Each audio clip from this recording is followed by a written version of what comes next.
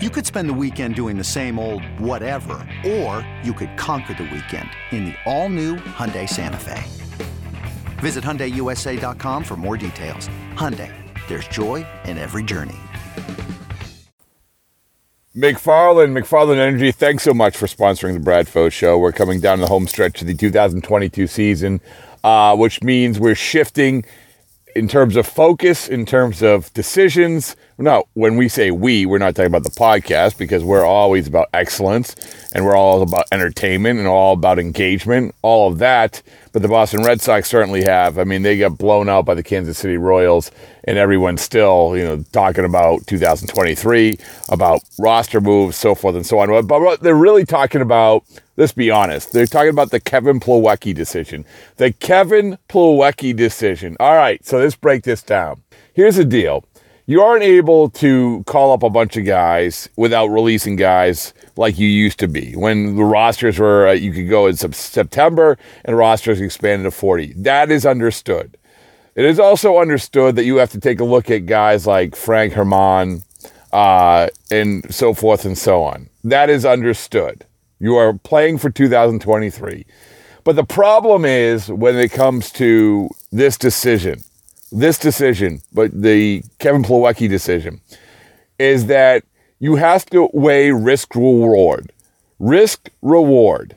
And I don't think they did a good job of this. You have 3 weeks ago, as all players in there will point out, why didn't you just wait? Why didn't you just let this guy ride out the season? And you say, well, you have 3 catchers. He's not going to play a lot, so forth and so on. But this speaks to the problem in baseball, or the problem that team building is having in baseball, where the priority of things like clubhouse, things like knowing guys who are going to steer guys in the right direction, things like leadership. With Kevin Plawecki, obviously a very popular guy in that clubhouse, obviously, right? But more than that, he was a guy who bridged the gap between catcher and pitcher. He was a guy that bridged the gap between young and old. He's a guy that showed guys the right way to do things. He was that guy. Yeah, he was entertaining. He did the laundry cart and the music and everything else. But all these other things, they're important. They're just as important as finding out about some of these other guys. And certainly, it's more important than having Abraham Almonte around. Great guy, great clubhouse guy in his own right.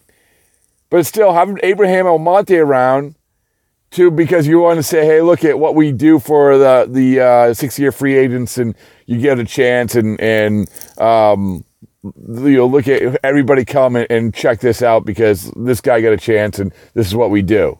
No, I mean, this Abraham Almonte had a great AAA season. Good for him. But when you're talking about the importance of the Red Sox, the Boston Red Sox going forward, that you have to look at Kevin Plawecki a little bit differently. And it is an interesting thing. I'm taking a step back, and I'm trying not to be reactionary about this, saying, hey, well, why are you getting so worked up over a backup catcher? Because you have to look at the bigger picture here. You have to look at what this guy means, not only for on the field. I mean, forget about on the field. What this guy means in terms of the tone you are setting for the organization going forward. You're going to have to find the next Kevin Plawecki. That's the reality of this. That's the reality of this. You're going to have to, Chaim Bloom is going to have to find the next Kevin Plawecki. And I'm not talking about a backup catcher. They might go in with Reese McGuire and Connor Wong. That's fine. But what you're going to have to find is the guy in the clubhouse. And let me play you this. I want to play 2 things for you. Number 1 is Nathan Eovaldi. Nathan Eovaldi, obviously tight with Kevin Plawecki. Lived with Kevin Plawecki for the last couple of years in spring training. So when the decision comes down late at night on Friday night, Nathan Eovaldi, as he points out in this interview, is already gone.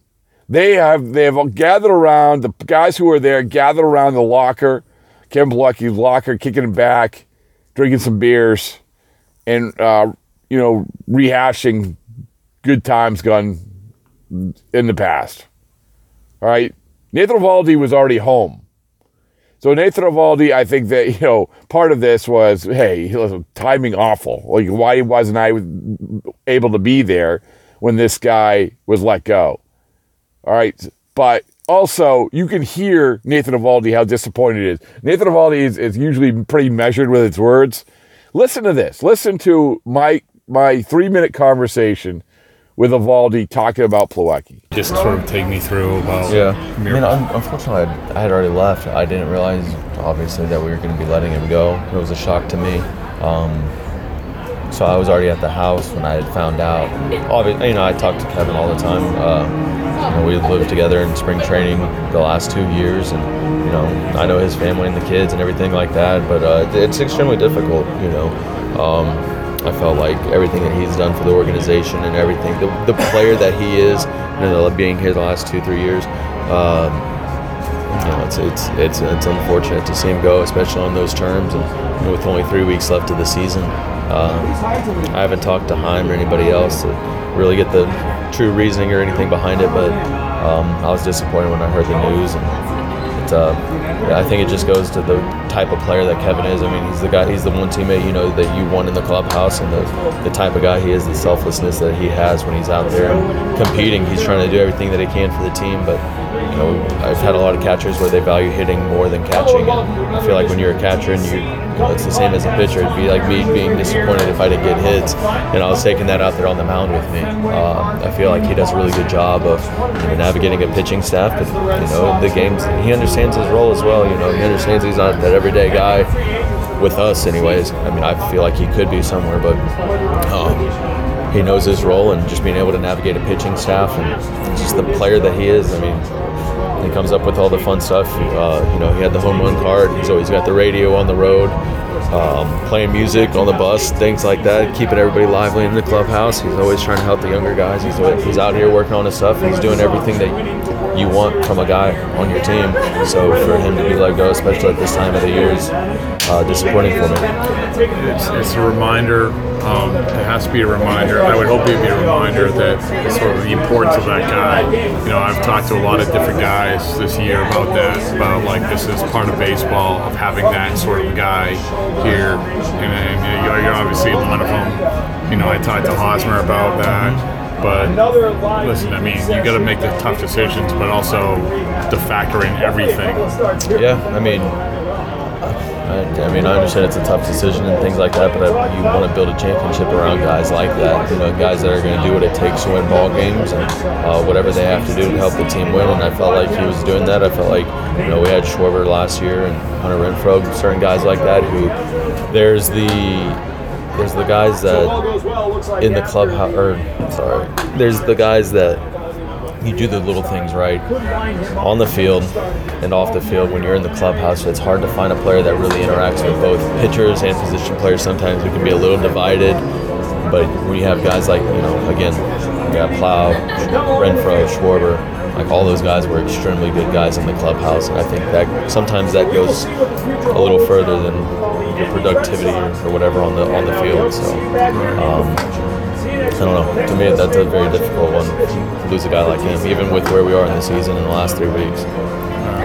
All right. Now, the last part of this is something that we've already talked about, which is the importance and the value of having a leader in that clubhouse.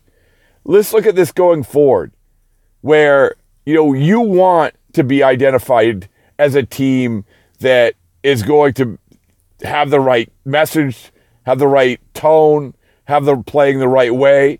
And Alex Cora is a guy who has done this. Like he knows, he was that guy. He was the end of the roster guy who everyone understood this was his role, to get everyone sort of lined up and playing the right way and in the right mindset, because a manager can only do so much. You need the players to do it. And this team going forward, this Red Sox team needs those guys going forward. They need those guys. Yes, they need talent. This isn't the reason. Kevin Plawecki wasn't the reason why they got blown out by the Kansas City Royals. No. But you have to set the tone in terms of that clubhouse. I can tell you, Like, it's important. And you know how I know it's important? Because guys tell me it's important. I observe it's important. You listen to Rich Hill. You listen to Nathan Eovaldi. You listen to other guys. You listen to the dynamic of the construction of the team. They'll tell you, position player-wise, they need more of these guys. Xander Bogaerts is a leader, but he's a leader in his own way, much like Jason Varitek was a leader in his own way. Same thing with JD Martinez. Same thing with all these guys. You need the 30-somethings who are going to be able to say, hey, listen, this is the right way to do it. This is the wrong way to do it. And when you're doing it the wrong way, get on them when they're not doing it the right way. That's it. That's it. You need those guys. Now, a guy who might be that guy or is that guy, but it's just like, are they going to keep him around? Or are they going to prioritize him? Is Eric Hosmer. Eric Hosmer is part of the answer, part of the solution, not really part of the problem. Yeah, he has to produce more when playing at first base. Yeah, he's not healthy, and he hasn't really shown the Red Sox anything on the field. But still, by all accounts, Kansas City, San Diego, this guy was a leader in the clubhouse. A guy who, this is the type of guy who now he's around a little bit more. Now he knows these guys a little bit more. Now, when you hit 2023, he can be part of that solution, part of those voices that we're talking about. Like, he could be that guy. So we're going to have to see if, A, they keep him, and B, if they can not only have him, but have other guys. Because, I don't know if you know this, Ken Plawecki was one of those guys. All right, well, I'm going to finish things off by playing the interview I had with Eric Hosmer about this exact subject. But there you go. There's the Kevin Plawecki rant. Kevin Plawecki. The problem with the Kevin Plawecki decision. That's what this is. That's what this Bradfo show is. All right.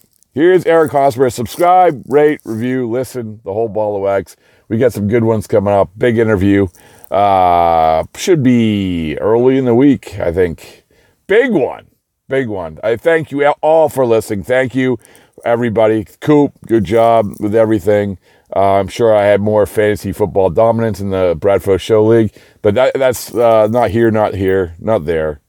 Right now, the here and the now is the problem with the Kevin Plawecki decision, and we're going to finish things off with Eric Hosmer. All right, thanks, everybody. Like, I've talked to other guys and said what a powerful leader you had been in the San Diego, Kansas City clubhouse. And in this day and age of baseball, I don't want to say it's devalued, but it's certainly like maybe looked at differently because of the focus on analytics. Mm-hmm. From your perspective, how important is it to have that sort of the leadership in the clubhouse? Yeah, I've always thought it's valuable. I've always thought when you come up to the league, there's certain things that you've never really experienced before. There's certain things that happen in the game that you've never really experienced in minor leagues, and it doesn't really go on down there. So my thing is leadership can give you a heads up on what those are. You can kind of prepare for it, and you don't have to go through a bad experience or kind of happen to you on the field before you learn it the hard way. So you just try and kind of give guys heads up that way, try to, off the field, love them a little bit, realize it's a mental game as well, so you got to keep them in it. So I do think there's some value to it. Do you think that, and I've talked to other guys, and they absolutely, like Brock Holt, Mitch Moreland, these other guys who say absolutely it's been devalued. Do you think it's been, devalued is a strong word, but maybe not as valued as much? Yeah, I think there's certain trends that go on in this game, and I think that's something that maybe teams have kind of gone away from that a little bit, but at the end of the day, there's always certain guys that kind of stick out to you that seem to find their ways on winning teams and have those big moments. And Napoli's a guy, everywhere he went, they seem to find a way in the championship run or something like that. A guy like Jock Peterson nowadays seems to be a guy that's getting big hit after big hit and finding his way on some good teams. So, there's certain guys that definitely seem to have that knack about them. Was there a guy for you coming up? For me, honestly, Raul Ibanez was one of the greatest mentors I've had, and to get to have the chance to play with him, it was only for a short amount of time, but I've always respected his game. I watched him growing up, and I looked up to him, so to get to finally meet him and how open he was, just to kind of give me those heads up we were talking about, and just kind of give me what the league has in store, what the league throws at you, and he gives you that just kind of heads up before it happens. Was there an instance you remember, like him sitting you down saying, hey, listen, you might think but maybe this is how it is? Yeah, it was actually with our whole team. He talked to us in 14 and just kind of told us what the perspective was from the other dugout looking at us, and we needed to kind of open our eyes and realize how good we were as a team and play with that confidence, and that really did just kind of bust us out into a whole new level. And once you have that confidence, that goes along with the talent and all that, and you feel like you've simplified a little bit of it. And not only that, but when you have a game plan going in there, you look forward to going in there, you anticipate certain counts to take chances on, and I think that's where the confidence can spike a little bit. Do you enjoy that? I mean, obviously, like I said, in San Diego, you became a leader in the clubhouse, and here, I would imagine, there's opportunities to do that. Do you enjoy it? Yeah, it's certainly fun to see, teams go, from not being in the playoffs to in the playoffs, or guys kind of getting their feet wet in the big leagues to being established guys. I think that's it's a process that, you really appreciate while it's happening, and you really admire it as well.